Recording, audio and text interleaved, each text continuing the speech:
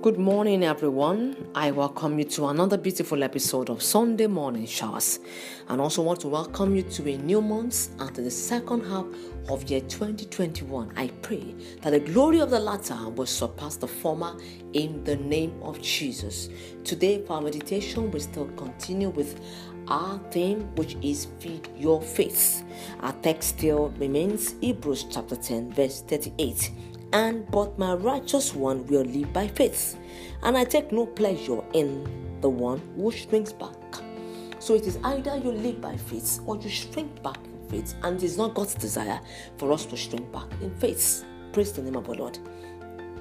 I want to talk about shrinking back in faith. We're talking about hindrances. What will hinder you from actually living by faith? Like last week, by the grace of God, we looked at lack of understanding, and we also look at lack of depth. Today we are looking at distraction, and we'll be looking at Matthew chapter 13 verse 22, where Jesus talked about the seed that fell among the thorns, and he referred to that seed as someone who hears the word, but the worries of this life and the deceitfulness of wealth choke the word, making it unfruitful. So distractions are thorns. Thorns are distraction because they represent the cares of this world.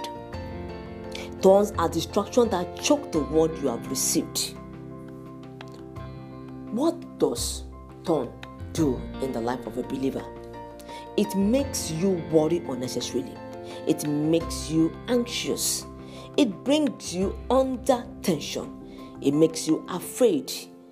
And fear is the opposite of faith.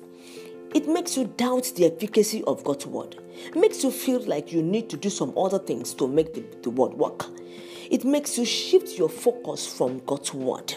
It makes you compare yourself with other people. And how does distraction come about? Distraction comes, if you're not careful, it comes about what you hear, what you see, what is going on around you, the pain you feel in your body when you're under pressure. All these things bring about distraction. Praise the name of the Lord. And how do you get rid of distraction? The only way to get rid of distraction is when you give yourself to reading of the Word of God, studying the Word of God, meditating on God's Word, and acting on the Word. When you do this, you will not be distracted. And the fourth one is wrong company or wrong environment. According to 1 Corinthians chapter 15 verse 33, it says, "Do not be misled. Bad company corrupts good character." Praise the Lord. What represents this bad company? Well, we look at pollutants. Pollutants are those that will take you far away from God's presence, make you pollute you, spirit, soul, and body. You have to be careful of such. You have to be careful of people that will magnify your problem above the power in God's word. You have to be careful of people that will fill your heart with fear, that will fill your life with fear. You have to be careful of people, company of people that will talk you down.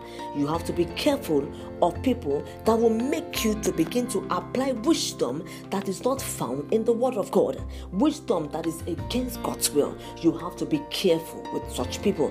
Any company that you are in and that does not celebrate God's word and is not helping your faith to grow, you need to desist from such company. So the only way to desist from such company is by praying to God and asking God to help you disengage from such company, and that God will lead you to the appropriate company that will help your faith to grow. I pray that as you go this week and in the course of this month, the Lord will help every one of us that will be able to live according to God's word, living by faith all the days of our lives, in the name of Jesus. Do have a beautiful Sunday. My name is Funmi Adefeso Chaplain, Brega Memorial Baptist Girls Secondary School, Sabuyaba, Lagos.